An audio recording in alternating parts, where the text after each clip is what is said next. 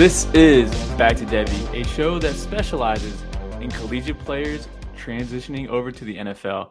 This podcast is brought to you by Campus Kin. I'm your host, Mike V. This is my co-host, Corey P. And in this week's episode, we will be looking back at the spring camps, news, and the very recent spring games. Usually at this portion, we would go over just the news in general for the past week. But since that's kind of the topic of the show is talk about the spring, we're going to skip the news and we're going to go right into our 2023 profiles. If you're new, every single week we've done 2 profiles of guys that are getting some sort of buzz each week on Twitter, just whatever the flavor of the week is. And to start off, we're going to be talking about wide receiver Trey Scott from, oh my God, not Trey Scott. I wrote that down wrong. I said that before the show. That's why.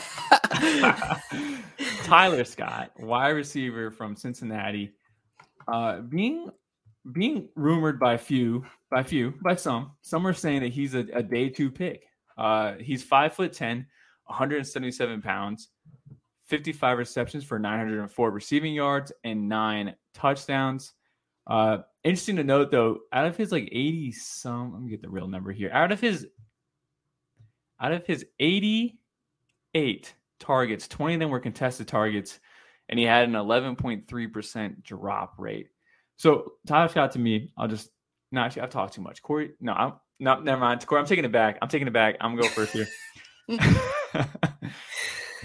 He's a speedster. He's a very fast guy. He's an early declare. When I turned on the tape, I thought I would see a little bit more of a quick twitch. I was hoping to see like a discount Josh Downs or a Zay Flowers, one of those quick twitch slots, the guys that really stick out for that size. I didn't see that at all. I didn't. I saw a guy that felt like it was the G5 version of Jalen Hyatt almost, honestly. Routes were not crisp. They weren't sloppy, but a lot of it was just deep stuff, busted coverage. If a play developed long enough, he can get out free with his speed. But it wasn't like he was making dudes miss. Even in yak situations, he was not a quick twitch separator. Just wasn't really his game. I did think he understood angles well, but again, I'm just not overly impressed. And I know I listed off the 20 contested targets earlier, but I'm giving a little bit of benefit of the doubt because a lot of those balls to me looked underthrown from quarterback Ben Bryant. Corey, what did you see from Tyler Scott here? Yeah, he isn't someone that I paid a lot of attention to throughout the year, but, kind of looking into him recently through this draft process, he's a guy who just strikes me as a vertical speed guy. I do think, despite his size, he does have some good range to pluck the ball out of the air. I saw some times where he kind of extended well outside his frame. He kind of has to with a frame like that. If you're going to be a guy who plays outside a lot, got to have some good hands to reach outside the frame. He did show some signs of that, even though you mentioned the drop rate. So he does have some problems with catching the ball, but there were some flashes there. So just giving him a little bit of love here, I guess.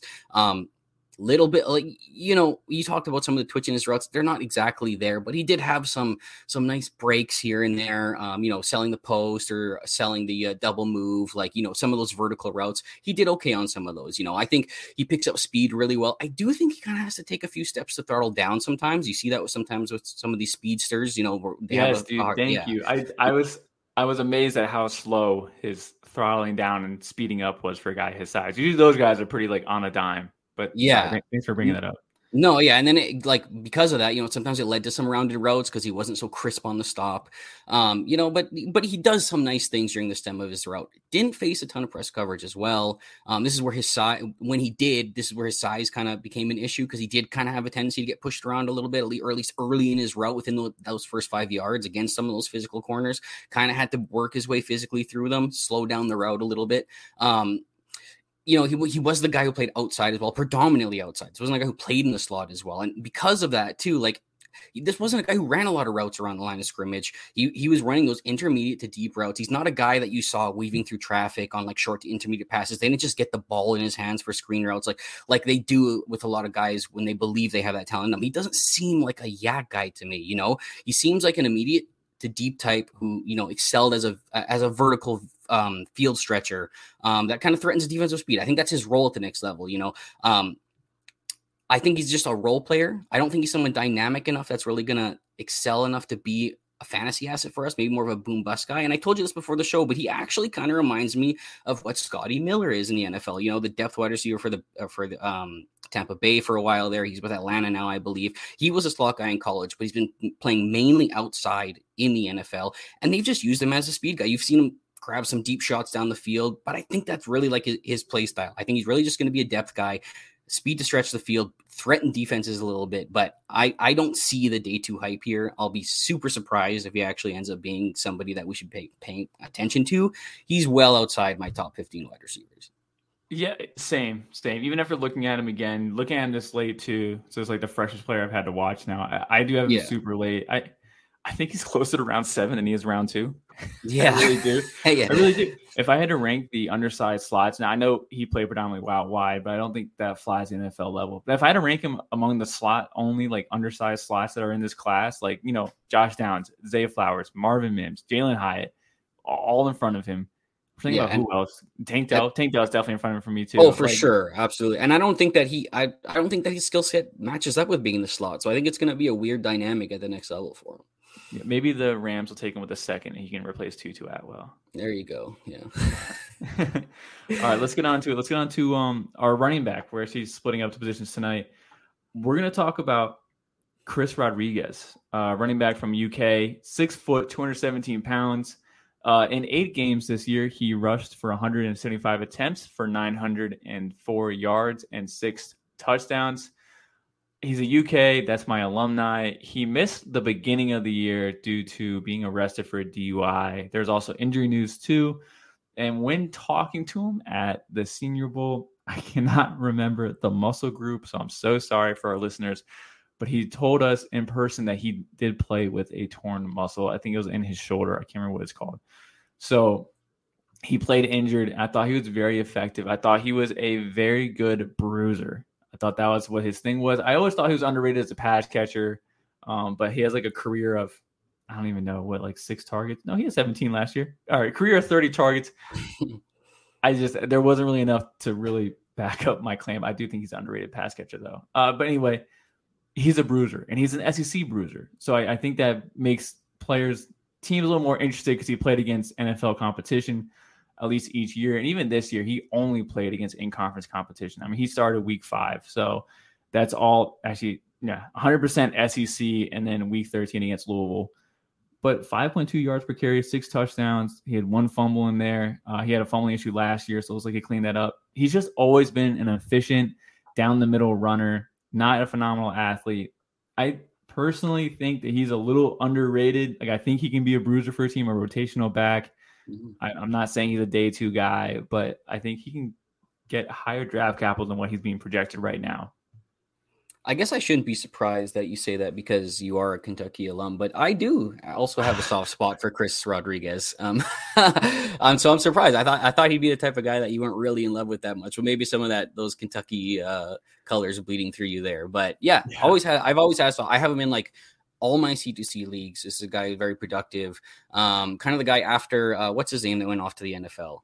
Who's the guy who drafted in the 4th round that I can't remember now? Benny Snow. Yeah, he was the guy after him, right? That was this is kind of the guy. So I've been watching him for a while. Like you said, though, good, tough-nosed runner, real grinder type.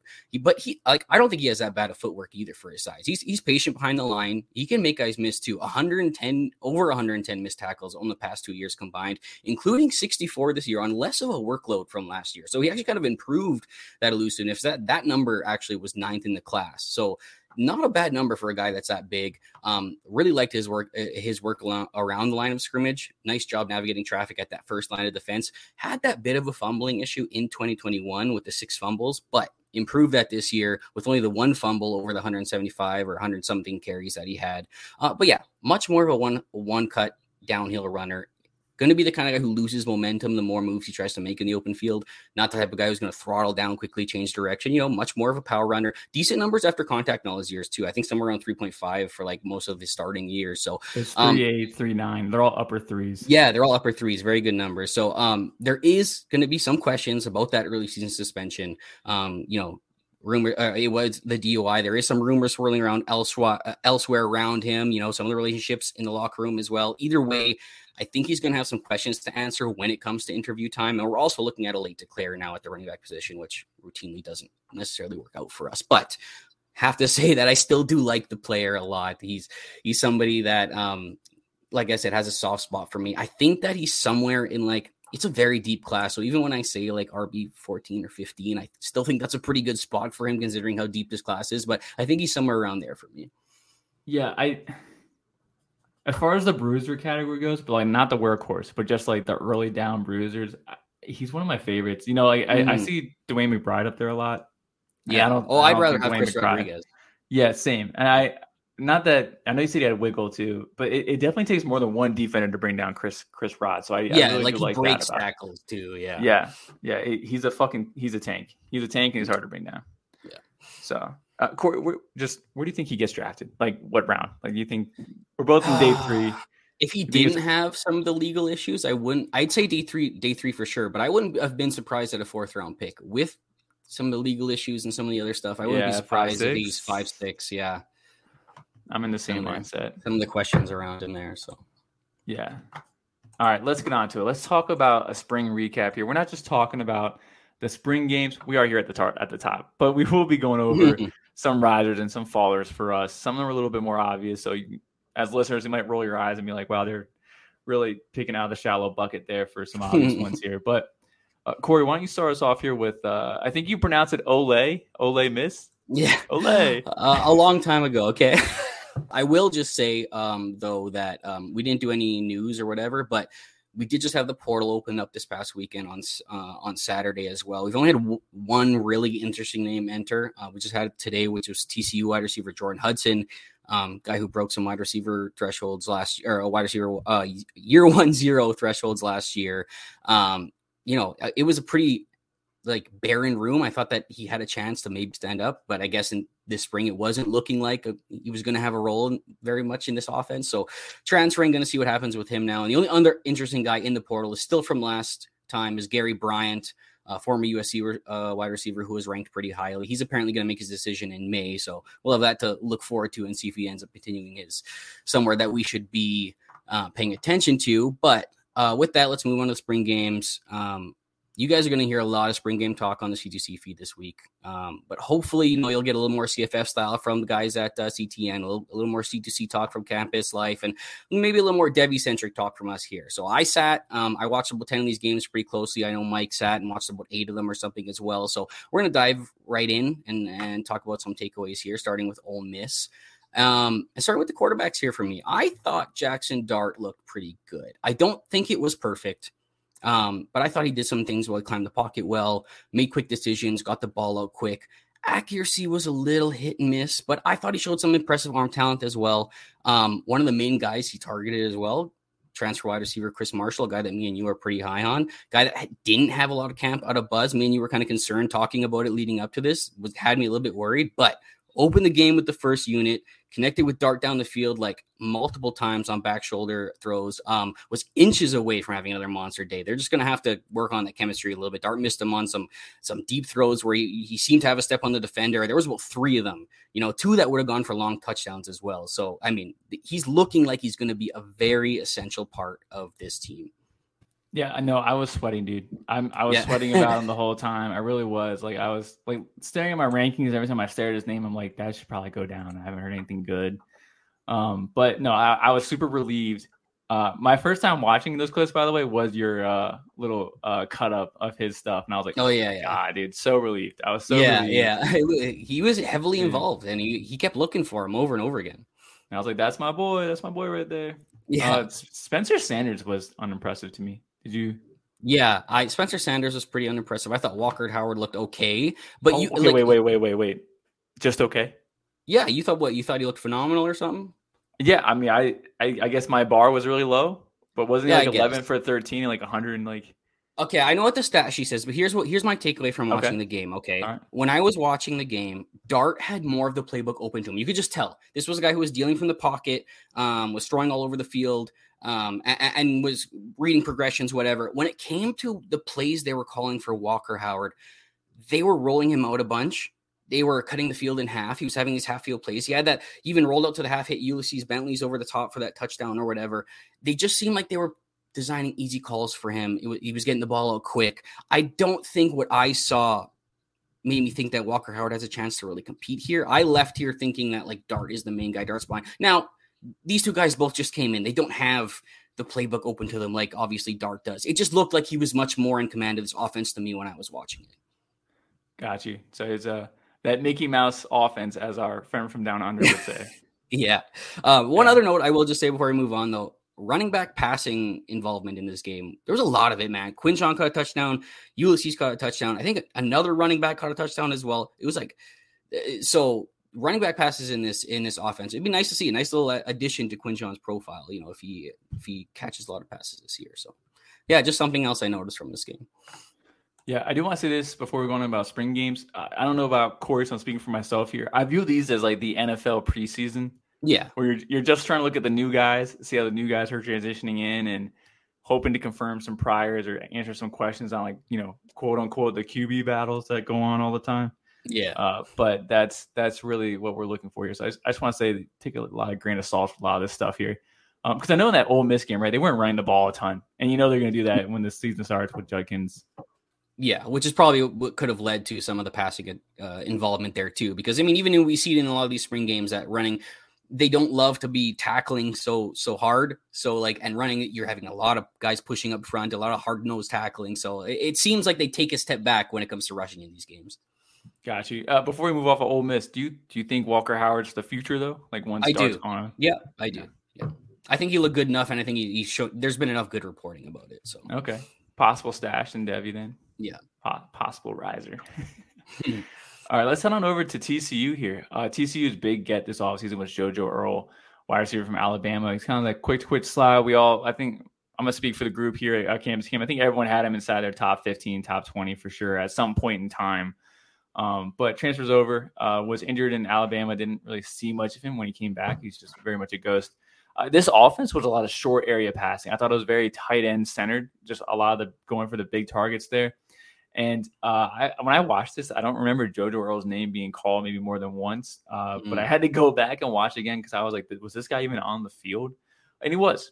And he was just very much a non-factor. So if you were hoping for a JoJo Earl resurgence, I would be sweating. I was already sweating before, but now I'm like hitting the panic alarm because besides the tight ends, which there was like 3 of them that rotated through, John Paul Richardson from Oklahoma was like the main wide receiver beneficiary today. Last year, he was, 49 receptions for 508 yards and 4 touchdowns as a second-year player. And then he's 6'1", 180 listed on the site. I don't believe that. I don't know if you've seen him. He looks a lot bigger than that. Like, he's a little boy looks kind of thick. He's not thin. He looks a little thick. Like he could lose some weight. Yeah, no, so, I haven't actually seen him play, but the reports have been pretty good about him coming over here. I did want to ask though, because I haven't had a chance to watch this game. Was Earl playing first team? Where was he lined up?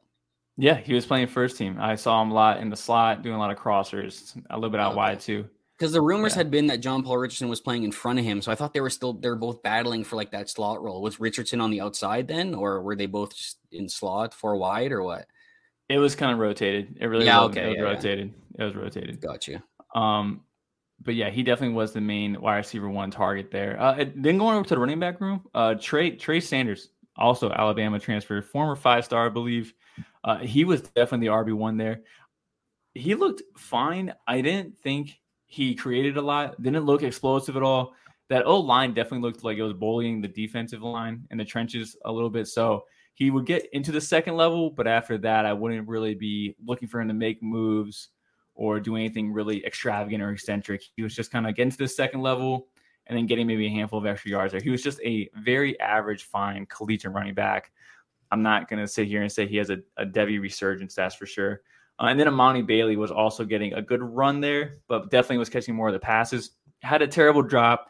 He was definitely very upset about it. You can very much see it on the field. It was a concentration drop. It wasn't anything bad. But so I think it's Trey Sanders RB1 and then Amani Bailey is RB2 there in the system. But that really wraps it up for TCU. And then you guys know Hudson hit the portal. So I guess he was upset at seeing JPR getting that one role. And then I'm being very serious. JoJo Earl seemed to be very much on the back seat. So I don't know if there's maybe an injury or he was taking it soft and easy, but even when I was trying to watch his routes, when I knew he wasn't getting the target, there wasn't a lot of separation there. And usually TCU does have good cornerback development at that school, but there just wasn't.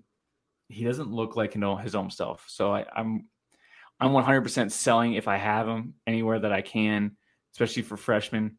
But yeah, I'm lowering Joe Burrow.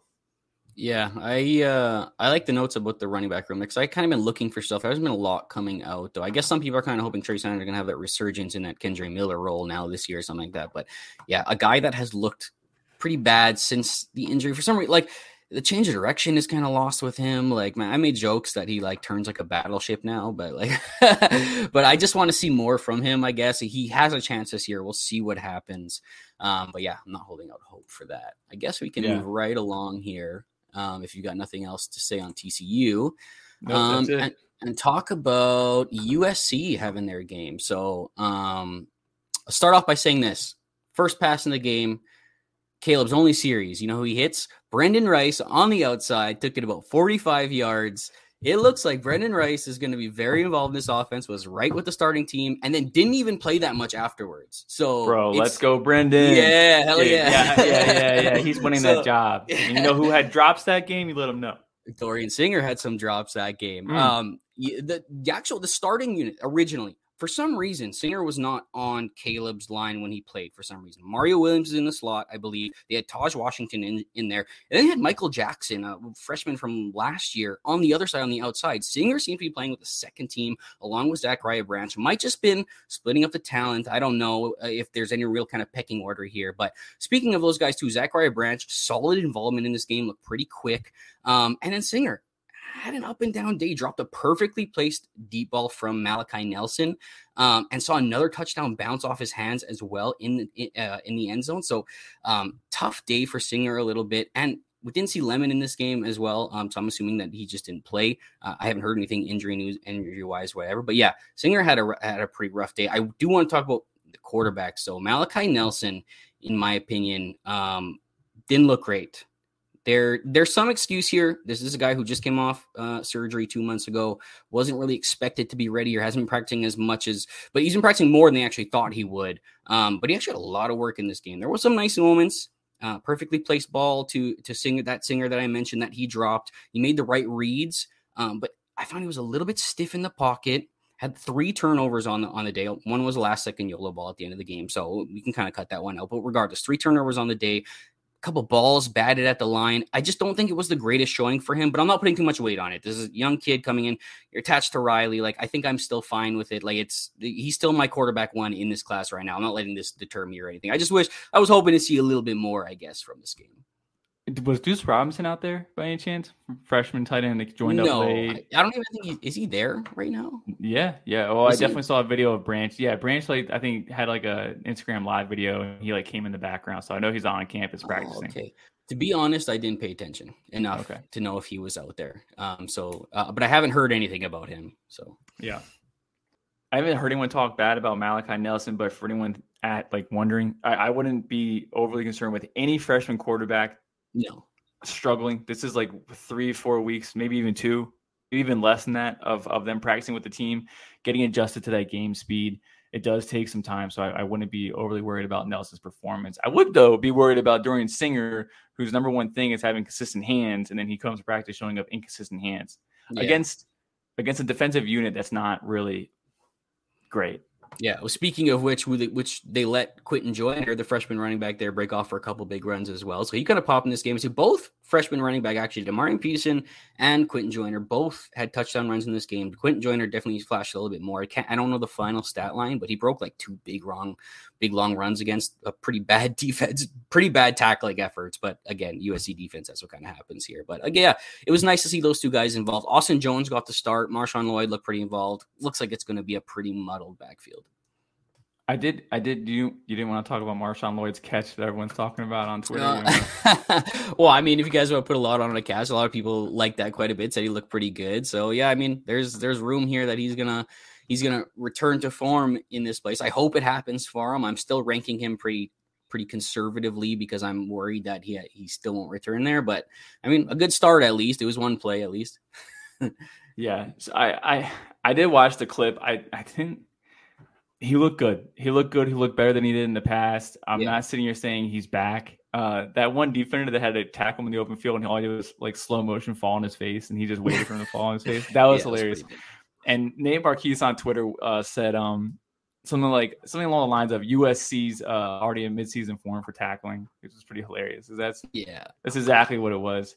Yeah, I get there is a chance. I think that maybe they didn't want live tackling. I guess maybe there was some talk behind the scenes. Don't hit these guys too hard. Just let them. If you have to hit them that hard, just let them go. Like maybe there's something to that with this. But again, this also looks like USC like from last season in the middle of the season. So yeah, and I'm looking at our website's ADP data here. So I know me and Corey have been pretty big proponents of Brendan Rice possibly winning this job, calling it a positional battle between him and Dorian Singer, which people really aren't saying that besides us.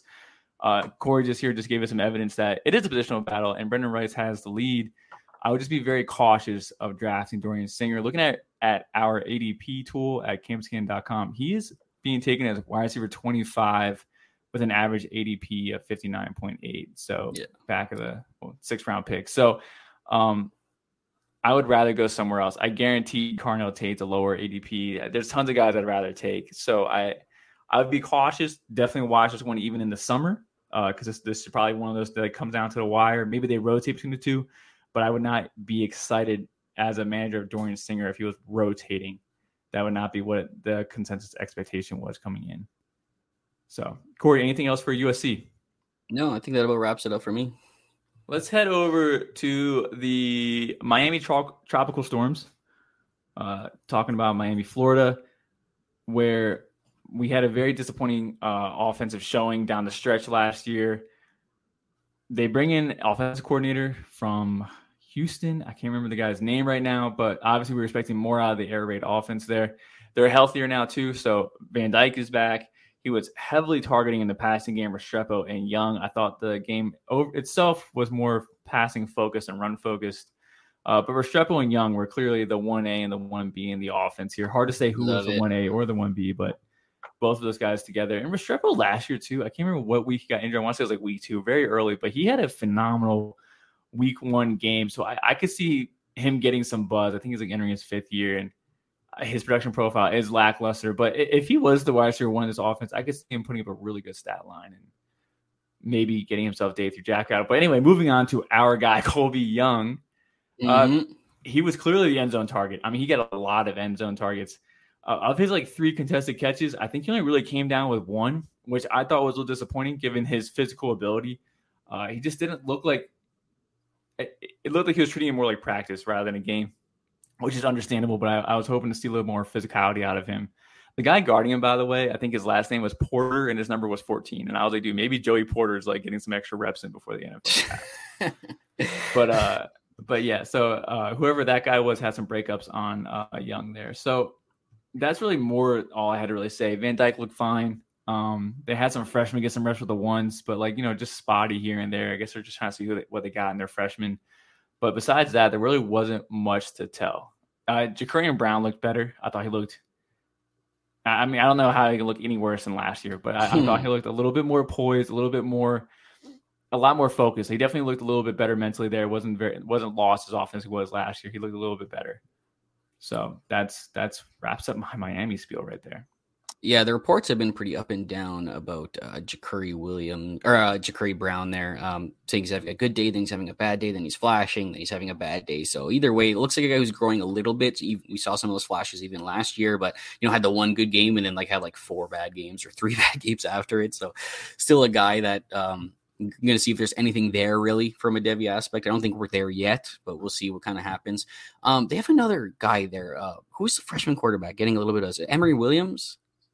Oh yeah, is that who I didn't pay attention much. There was no first team there. I kind of cut it once the first team and second team were gone. I didn't really stick around for all that. But I did skip. I did skip over the tight end Jalil Skinner. He was involved too as well. I just want to say that he was just involved. He looked okay. He wasn't really anything special. He still looks very slim. I don't know what his weight was coming in. I want to say it was 215, and I would wager he probably weighs the exact same as he did coming in. So need him to beef up a bit, but he was involved. So that's disappointing because I think when you're starting at 215 as a tight end, you want to see some good growth, at least in year 1, year 2, and you know what I mean? And then if he's still at 215 already at this point, I was hoping he'd probably add a little bit more, but I did like him a lot last year, and I kind of was projecting a little bit. I was like, he's going to add weight. We've seen tight ends add weight in college. He'll be fine. But he's just like, if he's not going to do it, then that's definitely going to be a point of contention. I mean, Colby Young looked definitely much beefier, and he's at 215. So. Yeah, which was a big emphasis this offseason as well. A lot of people talking about his physical makeup, that he slimmed down a lot this year. So yeah, pretty exciting there. I'll be excited to see. They need a big bounce back year, Miami, after their offense really took a step back last year. So maybe Tyler Van Dyke, another rebound. But let's move on to our next game here. Let's talk about South Carolina. I will say that there wasn't much to take away from here.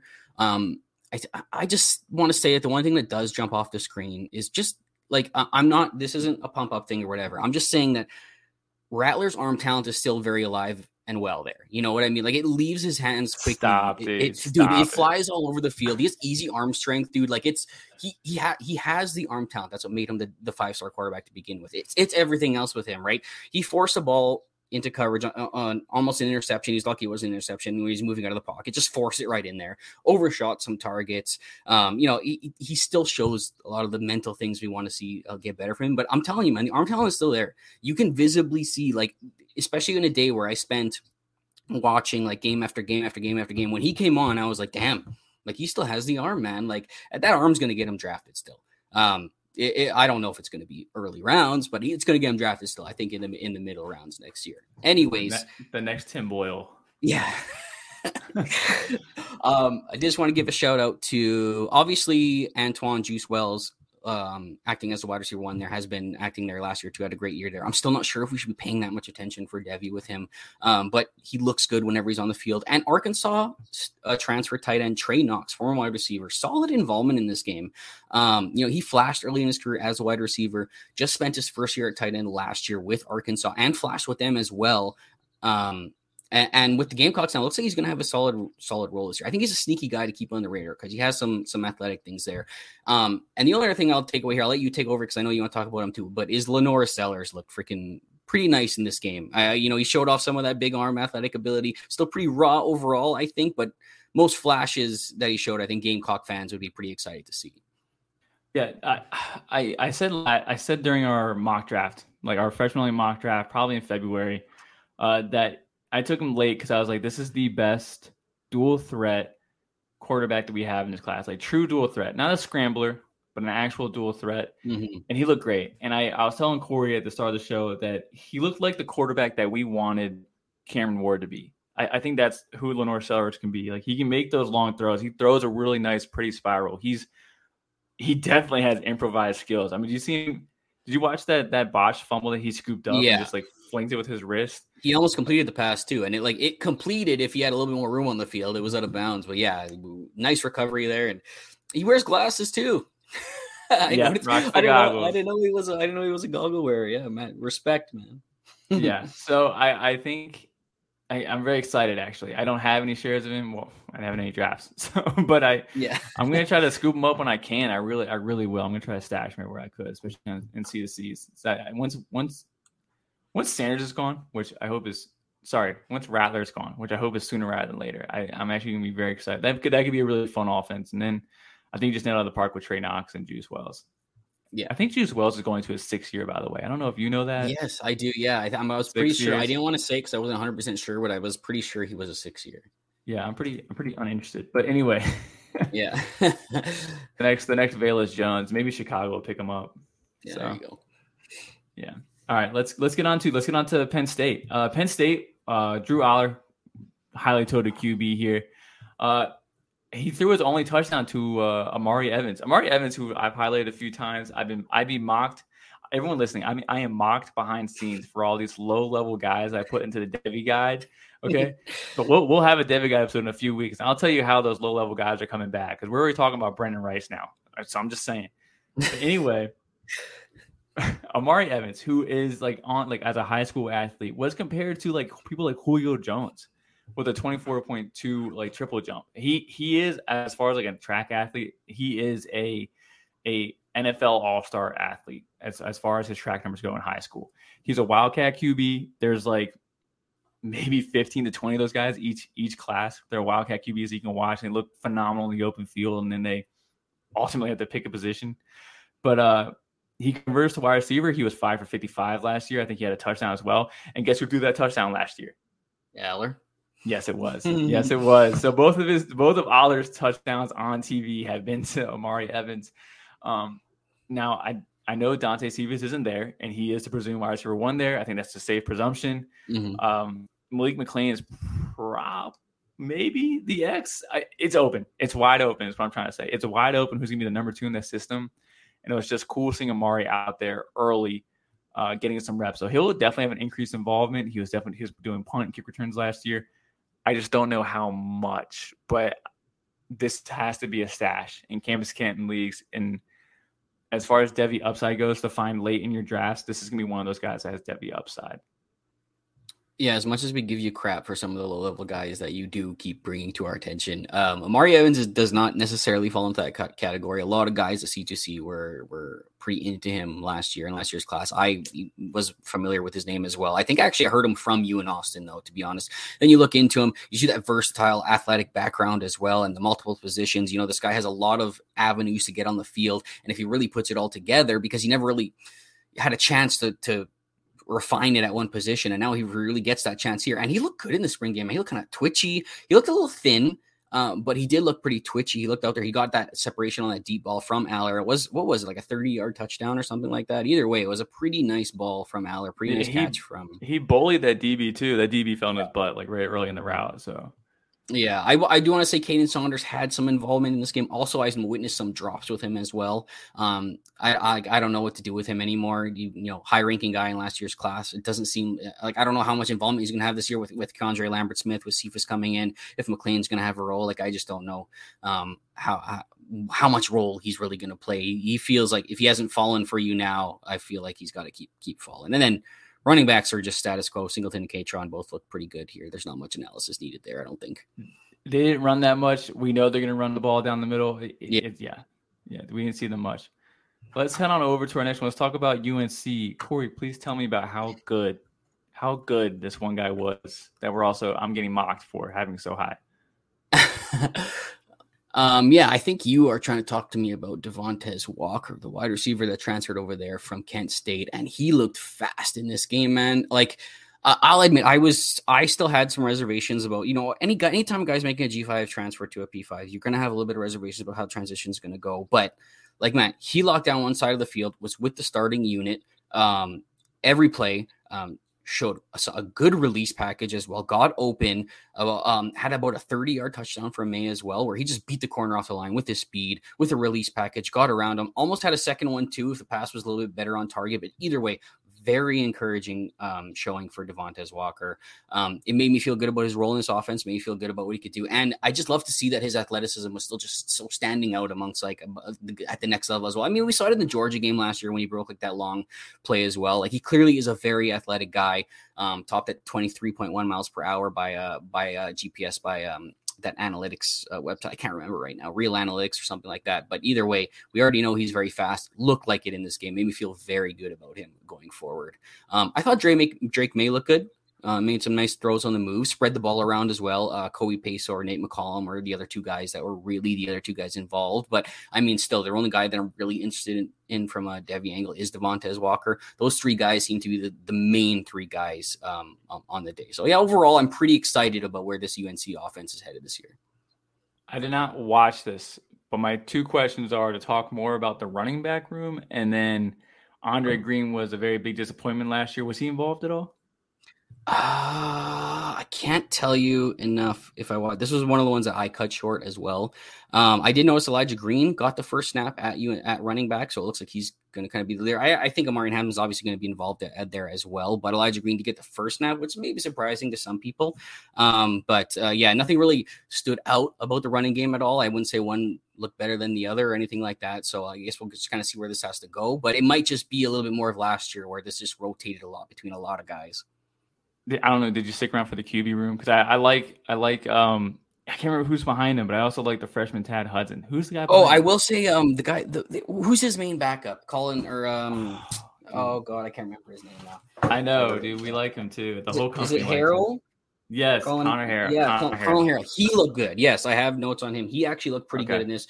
Made me feel pretty good about his next year, him taking over the job. I did not stay around for the other guy though, Tanner Hudson, I believe his name is, that you like. Yeah, it's Tad Hudson. Yes, but that's Tad Hudson. Yes, I did not stay around for him, but I thought what's his name? The other guy looked pretty damn good. Colin Harrell.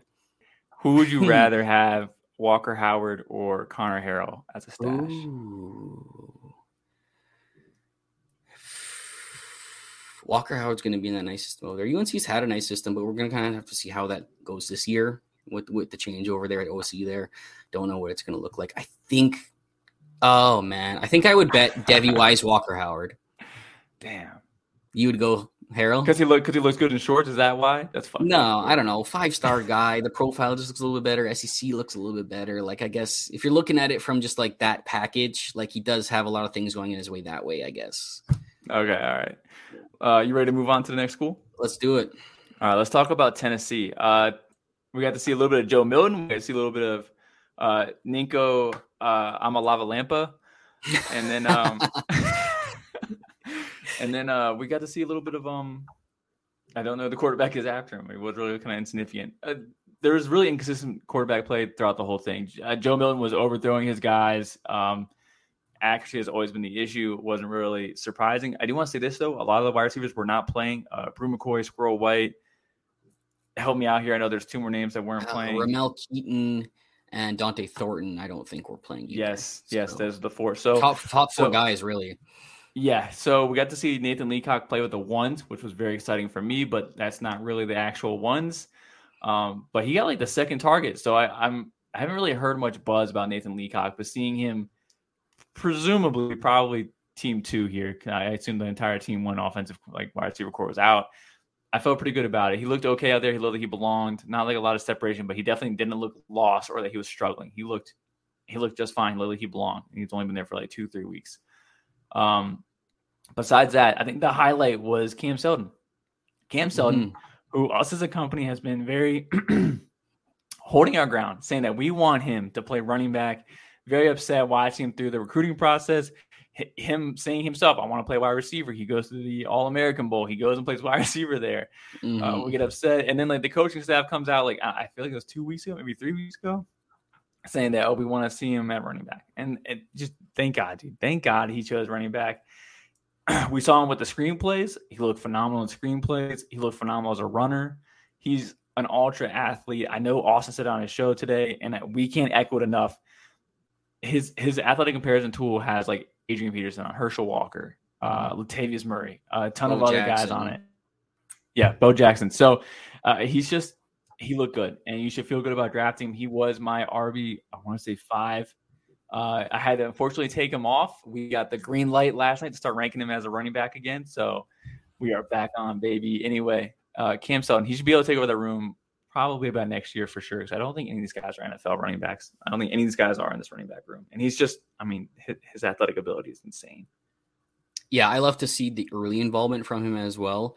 I don't know if anybody knows as well, but for the entirety of the second half, I'm pretty sure he ran as the running back 1 with the first team. Now, I know maybe it's not the first team by that point, but the second half, he was with the guys who were considered the first team, I would guess, or whatever. So that was nice to see, too. It looks like they like him a lot. They're shifting him out into the slot, caught a screen on a motion, nice explosive run for that touchdown where he cut off the line, kind of shot out of a cannon. Like, I do still think he needs a little bit of work or whatever. You know, he flashed in this game, but he's just a big athlete right now. He's refined his vision a little bit, his patience a little bit, but the arrow is definitely pointing up after this game. Love what I was seeing. To the quarterbacks, I thought Nico Yamalieva actually looked okay. It's Amalavalamba. Amalavalamba, sure. I think out of the 3, so we saw the 3 top freshman quarterbacks today, which was the USC Malachi Nelson, Texas quarterback Arch Manning, and then Nico at Tennessee. I thought he might have actually looked the best out of the 3, which is not saying much because I don't think the other 2 looked very well either. But I just think he might have looked okay. He made quick reads, got the ball out fast. He stayed in the pocket, which is something that I saw on tape. He'll have to get out of the pocket a little bit too much or whatever. Threw a really nice pass on the move. That's all over my Twitter timeline that everybody wants to talk about. That was probably his best play of the day. I just don't think he looked out of place. I think the system works really well to hide some of his deficiencies. a guy that loves to extend the play and get to the pocket a little bit too much onto the ball, a little bit too long. This got the ball out of his hands fast, quick reads. So I think the system is set up really well for him to kind of work in. If there was one place he could have gone, I think this is the best place for him. Yeah, I think we saw a lot of what was on his high school film. Some really good wow throws, and then some others that were a little bit head scratchers. Very consistent, but like that arm talent looked phenomenal in spurts, which is what it was in high school as well. All right, let's head over to Georgia. Corey, why don't you take that one away? Yeah, so Georgia, my team, I like to call myself a fan of. I just think that the one thing that was very clear is just how much more comfortable quarterback Carson Beck looks compared to the other guys. I mean, he was poised in the pocket. He went through his progressions, read the field really well. Nice touch on a nice touch down the field as well. He looks in command. He barely made a mistake in this game. This is the exact type of showing that I think Georgia wanted to see from a quarterback to hand him the reins. I mean, you need to be a good game manager in this offense. And I mean, be able to deliver the ball over the field as well. And I think Carson Beck looked really comfortable doing that as well. Brock Vandegrift and Gunnar Stockton, they were fine, but they were both, pretty quick to take off once that first read was gone. Didn't see the field as well. Vandegrift in particular struggled with his pocket presence as well. There was a bunch of would-be sacks, and they didn't actually sack him, but there was a bunch that would have been. I just don't really think Vandegrift is it. I don't think he's done anything this spring to say otherwise. Stockton, was kind of late on some throws. They ran him on all those rollouts that cut the field in half as well. But he also threw a really nice back shoulder throw. Still makes me think he has the higher upside in this room. Obviously more than Vandegrift, maybe more than Beck if he kind of reaches that point as well, where Beck is now 3 years down the line, finally getting to start. I think Stockton still has the higher upside in this room. Speaking of the targets, though, the ball was spread around pretty efficiently, like most Georgia teams. They like to get a lot of guys.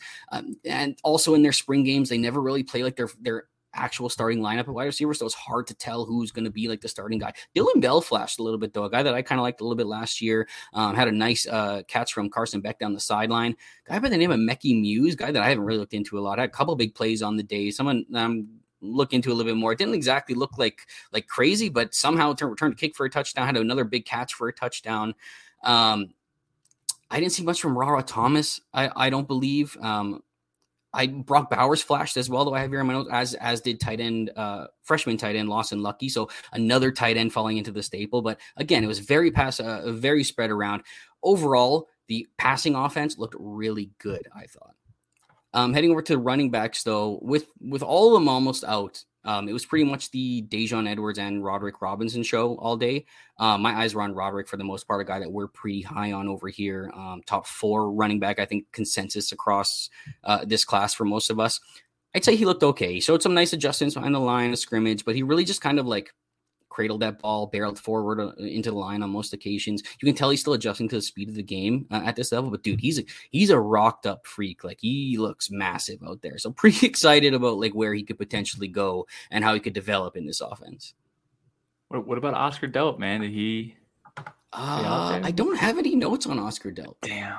I don't think he did. I don't think he did much, at least not from what I was watching. But no, I don't have much Oscar Delp notes. I know that they have been running him kind of in that Darnell Washington role, asking him to block a little bit more, asking him to do a little more of that. It seemed like Lawson Lucky kind of got used a little more on the outside with the second team. But yeah, maybe because he was in that role a little bit more, they didn't end up throwing the ball a little bit more to him. But yeah, I guess didn't really flash much in this game. No, he is a bit bigger, so I can see them asking him to block more than Lucky, who I think is 6'3", so he's a little bit on the smaller side. Yeah.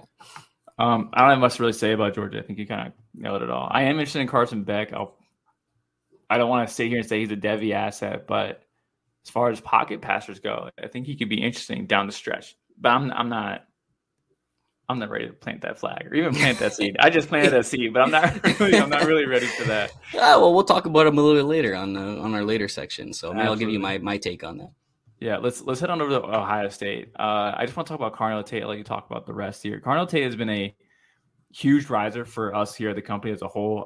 They don't really BS their spring reports the way some schools do. You know what I'm talking about for NFL fans, where they're talking about how so-and-so looks great, and then you watch them week 1 and they look absolutely terrible. That's not how Ohio State does. They kind of tell it how it is. And so Carnell Tate has been fantastic. And he rolled out there with the first team, caught a touchdown. He looks like the real deal. I moved him up to my freshman wide receiver 5. I'm probably going to move him up a little bit. I am going to move him up. I'm going to move him up above somebody else will talk about later. I'm going to move him up to wide receiver 4. But I think coming in, he was like 9, 10, 8 in that range. And now I have him at 4. So Tate should be very big riser coming up here. But talk to us about the rest of the Ohio State game. Yeah, I don't think it was the greatest showing for Kyle McCord. I think he had some okay moments. He had that nice deep out to Marvin, probably his best pass on the day, which is pretty early in the game. Had the deep strike to Carnell Tate, which was a pretty nice pass as well. But I don't want to overreact to a spring game. But I guess I just didn't love what I saw from him in this game. I thought his pocket presence was poor, throwing off his back foot a couple times. Accuracy was hit and miss. I believe he was just over 50% completion percentage. I just think that, entering spring and this game, with Devin Brown out with the finger injury, I think he had a chance to claim this job, right? And I just don't think that he did that at all. I think he left the door open for Brown to make a push in the summertime. He had a chance here to really show off and really, take control. This is a guy who has chemistry with Marvin Harrison Jr. The reports, in my opinion, should be stronger coming out in favor of McCord. I just don't know if I'm feeling that, but he's a guy we'll talk about a little bit more later as well. With the receivers, you already talked about Carnell Tate. We saw the hype meet the field there, where he was the only freshman to play with the first team as well. Caught that nice touchdown as well. So if you haven't risen him already, skyrocket him up your rankings. I will say fellow freshman Noah Rogers actually led the team in receiving. Was only playing with the second team as well. But again, these guys are both making quite an impact. This freshman class is clearly making an impact, and they already seem to be jumping last year's class. And that's even without Innis even being there yet. So, I know Keon Gray's had like a catch or two in this game as well, but these guys are playing in front of them already and being more productive than them already. It might just be time to write off that class, honestly. It was hard to get anything from their running game. There wasn't a lot of push from the offensive line. Again, I don't know if that was by design in this game. There was a lot of blown whistles pretty fast as well. Not necessarily live tackling, but they were allowing them to hit, but it wasn't really like take them to the ground and kill them kind of thing, But I will say Diamante Trainum, guy that Austin was high on, a guy that I loved back in the beginning as well. Big 70-yard touchdown on the day. Returning now from linebacker, played at ASU, was starting running back there. Rashad White kind of took over from there. He transferred, played linebacker at Ohio State, then became running back again. I'm kind of unsure how he's going to fit into this running back rotation. He's probably going to be like the fourth guy this year, but they need to figure out how to get this guy on the field. Honestly, he's got a power and speed combination that probably isn't offered in that backfield. Yeah, I know he's a great athlete. I thought he was really unspecial as a runner at Arizona, so I wasn't. Yeah, I was a part of the Rashad White crowd, so I was not concerned about him. Thought he looked kind of like slow, which was we were very divisive. We were very divisive back then. Yeah, between trade up and White. Yeah, yeah. I'm gonna move on to Texas here. Quinn Ewers look good. As far as like teams that come out and say such and such player was hurt, and that's like their excuse for their poor showing. When you watch Quinn going down the stretch last year, a lot of it was like screenplays, like super short screenplays. Like they didn't want him throwing downfield too often. So I truly believe that he was hurt, and he looked great. He looked great, hitting players in stride. Worthy looked great. A.D. Mitchell had a phenomenal one-handed grab in the middle. That throw probably could have been a little bit better, but it was phenomenal showing for everybody there. Jonte Cook is living up to the hype that Collins and putting out there as a top 4 guy. I think Quinn. I hope there's less doubt on Quinn now on the internet. I really do, because he looked good. He looks like he belongs. So I'm excited for Texas for this whole season. I'm not going to sit here and say Texas is back, but Texas is back. I'm just playing. Texas is good. and speaking of quarterbacks, I thought Malik Murphy actually had some nice moments in this game. Yes. Too. Yeah. The dude has he's the Texas version of Joe Milton. He's got a cannon. It's kind of harder with accuracy. That at least that was him coming in. His freshman profile read a lot like Joe Mixon, Joe Milton. But no, he did look good. And then Arch Manning, too, was catching a lot of flack on the internet for looking terrible. And I just want to say, because me and Corey on this show, if you're a weekly listener, we have been saying that Arch Manning, he came from a very tiny private school. Competition he was playing was maybe JV level in the Texas public school. Like it was the competition he played against and with was very, very low level stuff. It was very obvious watching the film that it was as well. It's going to take these guys time to adjust to game speed. I thought he grasped the concepts. Like mentally, I didn't think he had an issue processing. He had some pocket awareness, rolling out when he had to. He stayed in the pocket. I thought he handled himself behind the line very well, but he just wasn't on the same page as his receivers, throwing behind them. throwing a little bit too weak. I didn't think the arm was there, but again, I think it's just him trying to catch up to game speed. So no, I'm not worried about it. Early in the offseason, I said you should buy Quinn with all the BS hype around Arch Manning being some sort of football god. And now it's almost like a 180. So now I'm like, all right, go out and buy Arch Manning because like he's probably gonna be fine in a year or two. So, but Malik Murphy, like he has to transfer out. They're paying Arch money, like they have to get him out. So I like all three of these guys here. I think they should all play football. I don't think they all play football for Texas necessarily. Yeah, and a guy on the receiving end of that big touchdown from Malik Murphy where he threw that strike was Jonte Cook. Looked phenomenal in this game, a guy that we're all pretty high on as well. Certainly living up to the hype as number 2 and for some people number 1 in this class at C2C. Really love Jonte Cook and he looked really good. AD Mitchell, also transfer wide receiver there from Georgia, also had a one-handed grab on the day, looked pretty nice. Also want to I got to give a shout out to Jadon Blue, man. I know we've been pretty hard on him through the offseason. We were pretty hard on him last year, but he looked good in this game, man. He ran as a running back 1.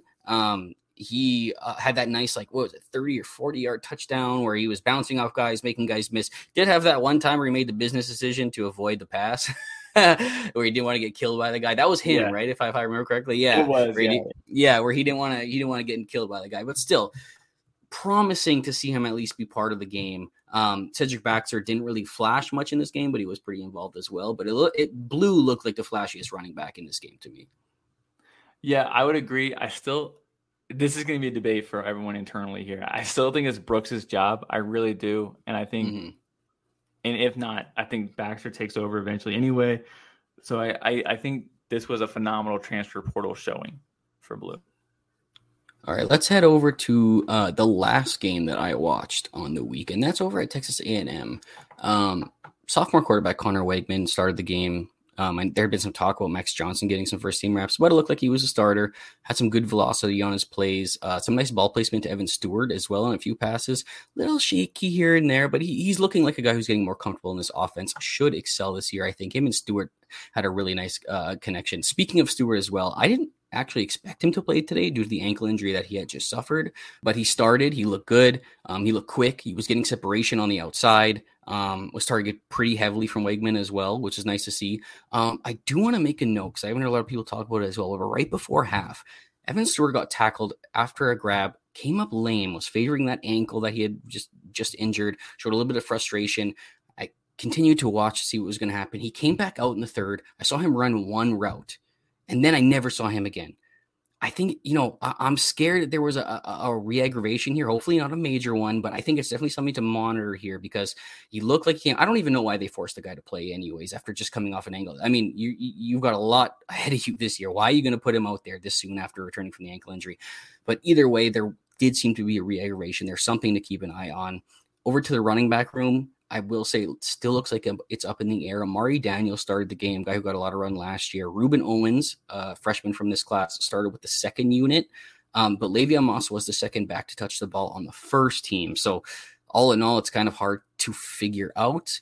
But this is kind of setting in where it could really resort to a backfield by committee here, right? I do think Owens' shiftiness kind of stood out among the rest. He kind of brings that element where the other two don't. They're a little bit more aggressive power runners. But either way, I think he'll make a nice compliment to whoever ends up being the top guy. Because I just don't know who's going to be the top guy here.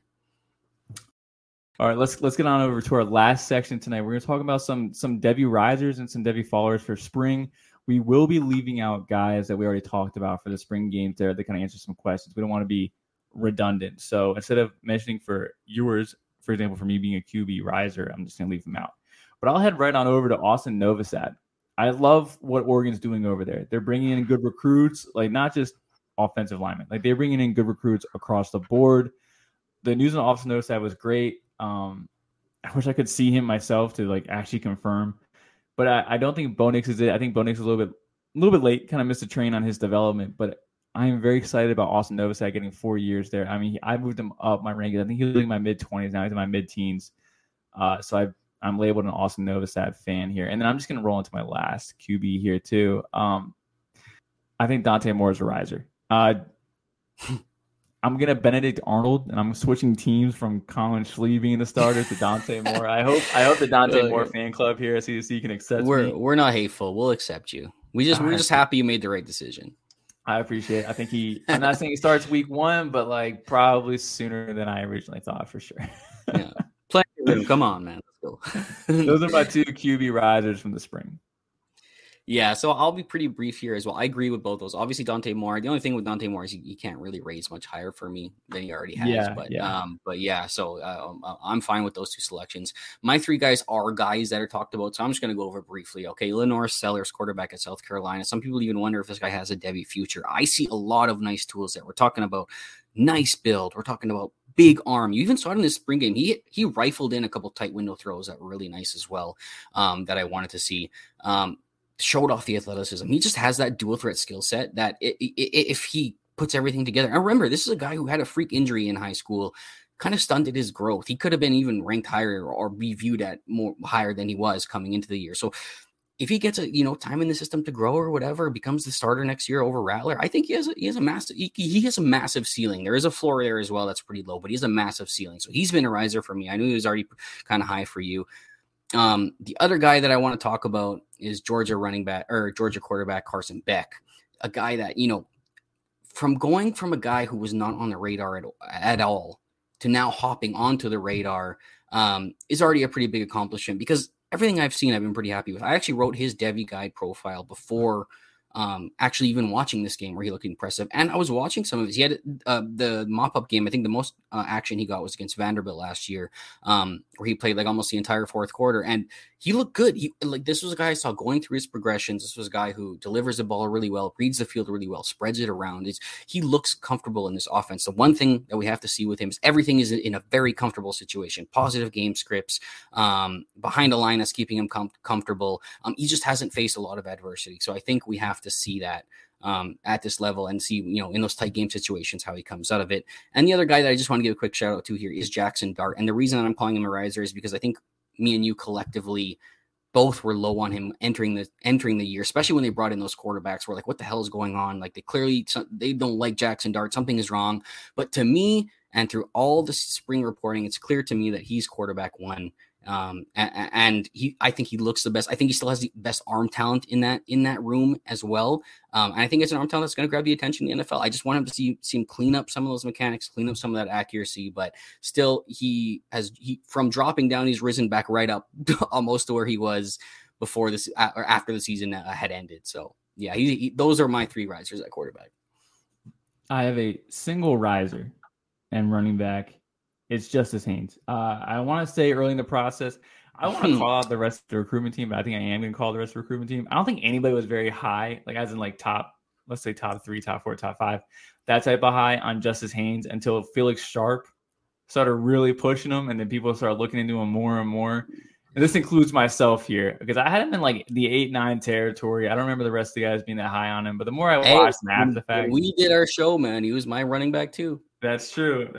You also did it after Felix, though, so maybe he influenced you. I'm just saying. Was it after Felix? Yeah, I think so. Yeah. Felix was like the first guy to push him, in my opinion. So fair enough. But the news out of Alabama has just been glowing the whole time too. I'm still a Jan Miller fan, but we've been asking the question behind scenes, and it's still super hard to answer.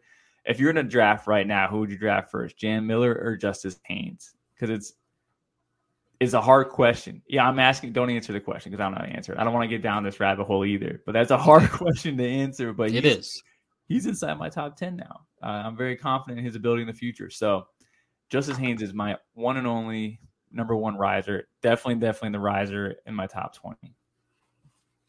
Yeah, I think another riser here is obviously Cam Seldon, but we're not going to talk about him again. But I just wanted to give him another shout out. Another big riser for us, landing at that running back position. Gotta love to see that.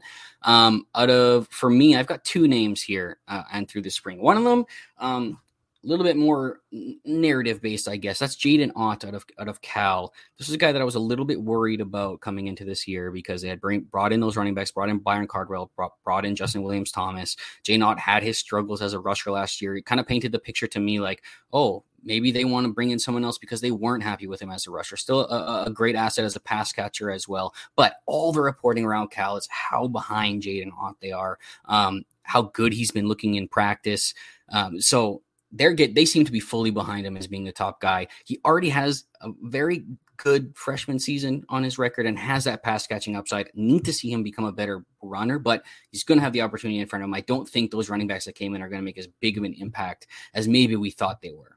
The other guy I want to talk about, I guess this is kind of unfair again. I just realized we talked about him. We fit in Texas there at the end. Originally, we weren't planning to talk about Texas, but we watched it today and quickly threw it on the show sheet here. Jadon Blue is going to be my other riser here, just because this was a guy we were super hard on. Now he's a guy who's flashing. Honestly, I know you're big on Jonathan Brooks, but this is a running back room that's up for grabs right now. We love Cedric Baxter. We think he's going to be the main guy in this room, at least as early as next year, but still a freshman, still going to have to adjust. Jadon Blue, man, was a guy we had ranked as a top 3 running back last year in last year's class. There's talent there that we love. And if he didn't sit out his senior season, maybe he would have even been a top running back ranked in this class as well. I mean, we loved some of the things we saw on tape from him. So I'm loving that he's at least flashing some of that talent. We also thought that he was 200 pounds coming in, and then he weighed in at 190. I think if he was weighted at 190 the whole time, I think he would have been ranked very differently among our recruiting team. That's still a red flag because I still don't know if he's put on the weight. I have to go check that out. No, I don't think he has. I don't think so. I definitely don't so that's definitely something that's going to have to keep watch. But either way, from a guy that we were almost plummeting down our rankings, he's back up at least somewhere that is in more of a draftable range. So those are my risers at running back. Yeah. He was definitely coming like rock. My 2 wide receiver risers, definitely deep here. I'm definitely going deep. I'm definitely being a broken record here. I already talked about Amari Evans, but I think he's a shot we're taking late. Mm-hmm. And I'm going to go over to Camden Brown, Auburn wide receiver. He has now been impressing 2 separate coaching staffs. 2 separate coaching staffs. So last year's who immediately got to the second team level as a I think it was a mid, I think it was a mid 3, high 3. He was a high 3. A very high 3-star wide receiver. And the reports now are still glowing. He's hurt right now. But even before that, it sounded like he already solidified his first team spot.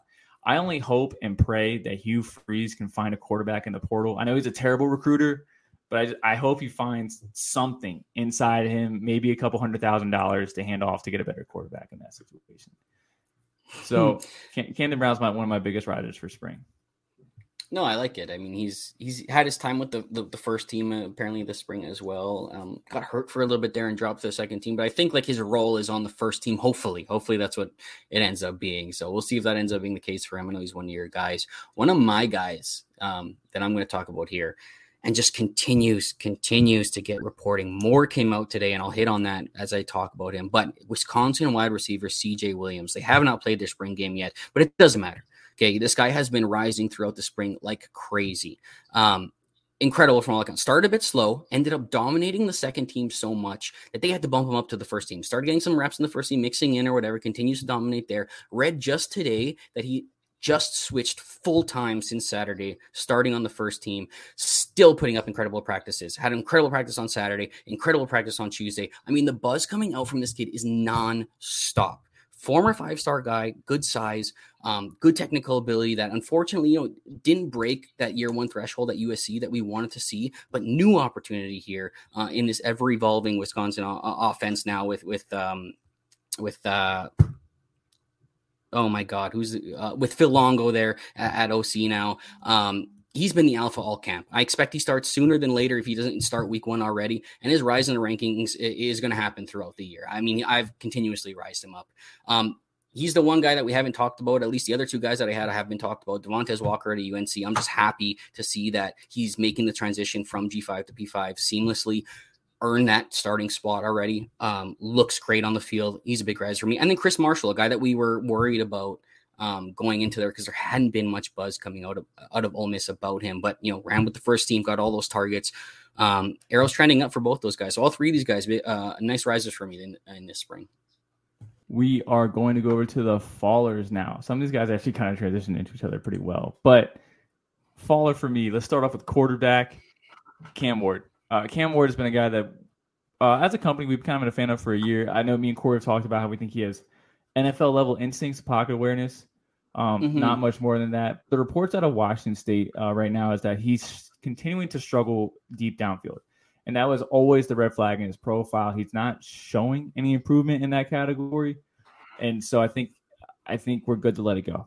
I think we're good to let him go. If he can't throw the ball deep, and I know the wide receivers there aren't really overly talented either, but if this is going to be the continued reports and there's going to be a lack of development, that's it. Sorry. Yeah, I think we're all just hoping that he's going to take that next step here because the tools are there and we see those instincts in the pocket and we see the flashes of the arm that can make those throws, but it's like mentally he just doesn't click with him to do it. Maybe he's not seeing it fast enough or whatever. This might just be the case of somebody who's a better college quarterback than anything that we're going to see on the NFL level. I mean, I'm still hopeful a little bit this year. I'm still giving him one. We did that one last shot show. I'm giving him one last shot this year, but I have to see improvement. We have to see growth. This is kind of the make or break year for him from a Devy value aspect. So I'm good with that one. I like that one as a faller. My 2 quarterback fallers this spring. I'm going to start with Cade Klubnik, okay? And I'm not going to say that he's a massive faller for me, but he's a guy that I just can't find myself pulling the trigger on whenever like my turn is up to draft. And it comes from even this performance that we just saw in the spring game from him. We didn't talk about Clemson's spring game, but that was one that I took a peek at. Didn't look at it super deep. But this guy had like 2 turnovers in the game, was still not connecting with his guys. The chemistry just doesn't seem to be there. It just doesn't seem to be coming together for him yet in this second year. We're going to have to see a big rise from him throughout the year to really feel comfortable about him. And I just don't know if I'm there yet. I can never pull the trigger when you're supposed to pull trigger on him, which is somewhere in like the 3rd round or something like that in startups or sometimes even going in the 2nd or whatever. I can never seem to do it. So I'm a little bit off on Cade Klubnik right now. The spring has put a sour taste in my mouth. And this one might be a little bit spicy, might ruffle some feathers, man, and it's not like I'm dropping him like crazy, but it's a guy that I've always been a little bit tentative on, and that's Kyle McCord at Ohio State. Had a chance to seal this job, had every chance in front of him. He should have had the good reports. He's been in the system. He has the chemistry with the guys. He has his high school wide receiver. The reports should be much stronger than they are. The performance should have been much stronger than it was in the spring game. I'm getting worried that he left the door open now for Devin Brown to make a push in the summer. And I think he can make a push in the summer because Devin Brown is very talented and NFL arm, in my opinion. And we'll just see how this all breaks down. But he left the door open when he could have slammed it shut with this performance in this game. Yeah, well put. I really actually wish we could have seen Devin. Like watching Kyle McCord made me wish Devin Brown was out there. Like, man, I wonder where they really 2 are. Like what the actual competition's at. Let's head on over to running back here. I'm picking some low-hanging fruit here. Trevante Citizen. I've been throwing water on it, I think, since January, mentioning that these guys in college just don't always bounce back from injury. I'm talking about like Kendall Milton. They're all Georgia running backs. All the Georgia running backs have gotten hurt the last couple of years are just not really panned out the way like Zamir White. Yeah. Yep. Marshawn Lloyd, like we're out here debating if he's good or not still. It's so these guys just don't always bounce back. The news has been negative. I do think the early years of college are the most important for development, like those early years. Because if he's not practicing at all until year, like let's say year 3, that's an exaggeration though. But year 3, then he's coming in on par with the other like freshmen they're bringing in. It's not like he was also a raw guy coming in too. Like this was a guy who like split his time between linebacker and running back. He needs a little more refinement position. He's not getting it through the first 2 years. Yes, and then my other one, it's a duo here, and it really ties into Corey's Jaden Ott stock up. Byron Cardwell, Justin Williams-Thomas. Justin Williams-Thomas has been no news about, so that's it, done. So yeah, you're already on he was barely on the radar beforehand. And then Byron Cardwell's news has been up and down, but mostly down lately. So not that he can't be like a split backfield, but for a guy that's been disappointing 2 years in a row compared to expectation, I expect him to have some better buzz about him. So I think these guys just get lost in the depth chart. They might get some run here and there, but as far as like becoming real Devy assets, I think that's it. They're done. So those are my running back fallers. Yeah, I think we have to see Ott kind of struggle again, and then maybe Byron Cardwell could push for a little more, or we need like an injury or something to get one of these guys to play. Because at this point, heading to 3rd year for Byron Cardwell now, like what are we going to see from him? It might be 4th year before we even see him do anything, and then who knows who they bring in after that. So yeah, very on the fringe of the radar now as a guy we just liked off of a 3-game sample size. So it's hard to keep putting that kind of faith in him. My running back faller, I'm just going to talk about one guy here, Oklahoma running back Javonte Barnes. This one might be a little bit of a cop-out due to the injury he suffered. But even looking back at some of his tape last year, I thought he was just okay. He's kind of a do-it-all guy who maybe doesn't excel in one area. I like that he has that skill set to him. But now he's got this injury And he's got the guy who flashed in last year's last game of the season, Gavin Sawchuk, who's going to be breathing down his neck now. And the injury is a little bit of a concerning one. Dead bone in his foot. I mean, that sounds like something he might deal with for some time now. So that part concerns me as well. So either way, I'm just feeling a lot less optimistic than I was about Javonte headed into the year, especially with now some of this injury news coming out. I'm going to start off with wide receiver. I almost threw it to you. I'm going to start off with wide receiver here because I'm taking a low-hanging fruit again. I'm going to start off with Adam Randall. Adam Randall, similar to Javonte Citizen, very similar narratives there.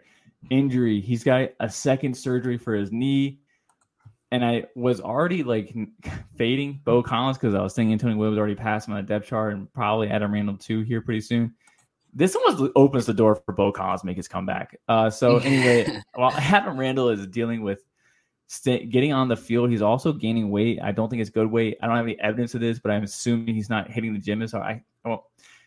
He's not working out of the gym is different than getting that muscle and converting it into being an athlete too. So if he's just building raw muscle but not training it to be athletic, that's going to be an issue for his movement ability as well. So that's going to be a problem. So anyway, I'm a little bit down on Adam Randall for that one, the weight game, and two, the injury. And then number three, Lorenzo Styles has been reported as playing some defensive snaps. That's a huge concern. I asked Nate Marquise to please spin that into a positive story, and Nate told me that Lorenzo Styles is so athletic that he's going to play both sides of the ball. But if we pop that That's bubble, very optimistic.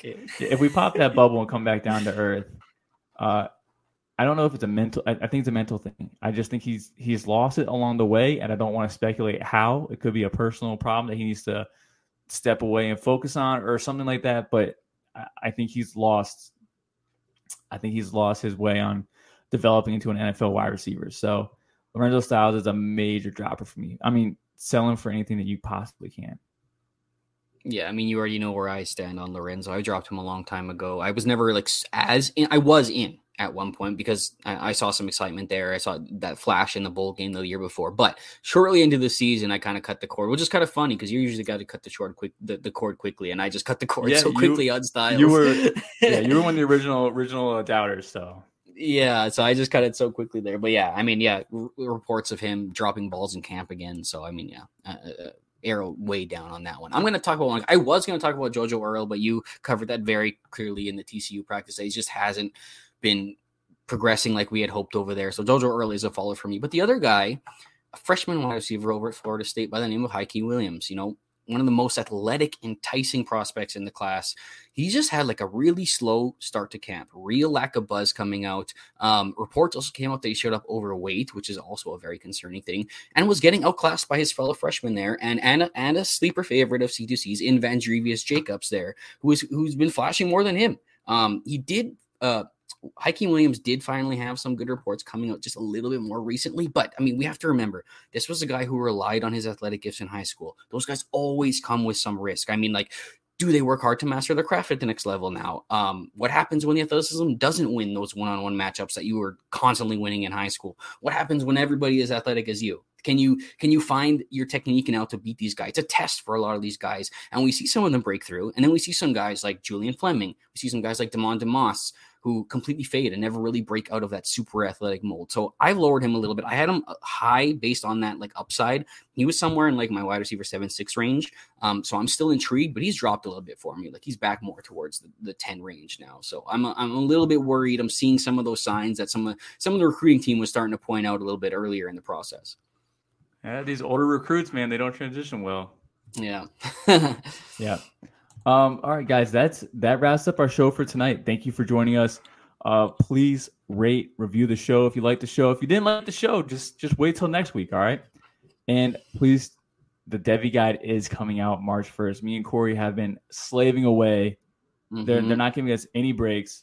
We are almost done with the Devy Guide. We're doing our ranking summits, all that type of stuff. It's getting heated. It's getting heated. And if you're an NIL member, like check out the collective because the episodes are coming out from these debates behind the scenes. A little unfiltered, a little bit of Matt in the chat with COVID. Anyway, it's been a lot of fun. Thank you guys again from Corey and from Mike. Good night and good luck.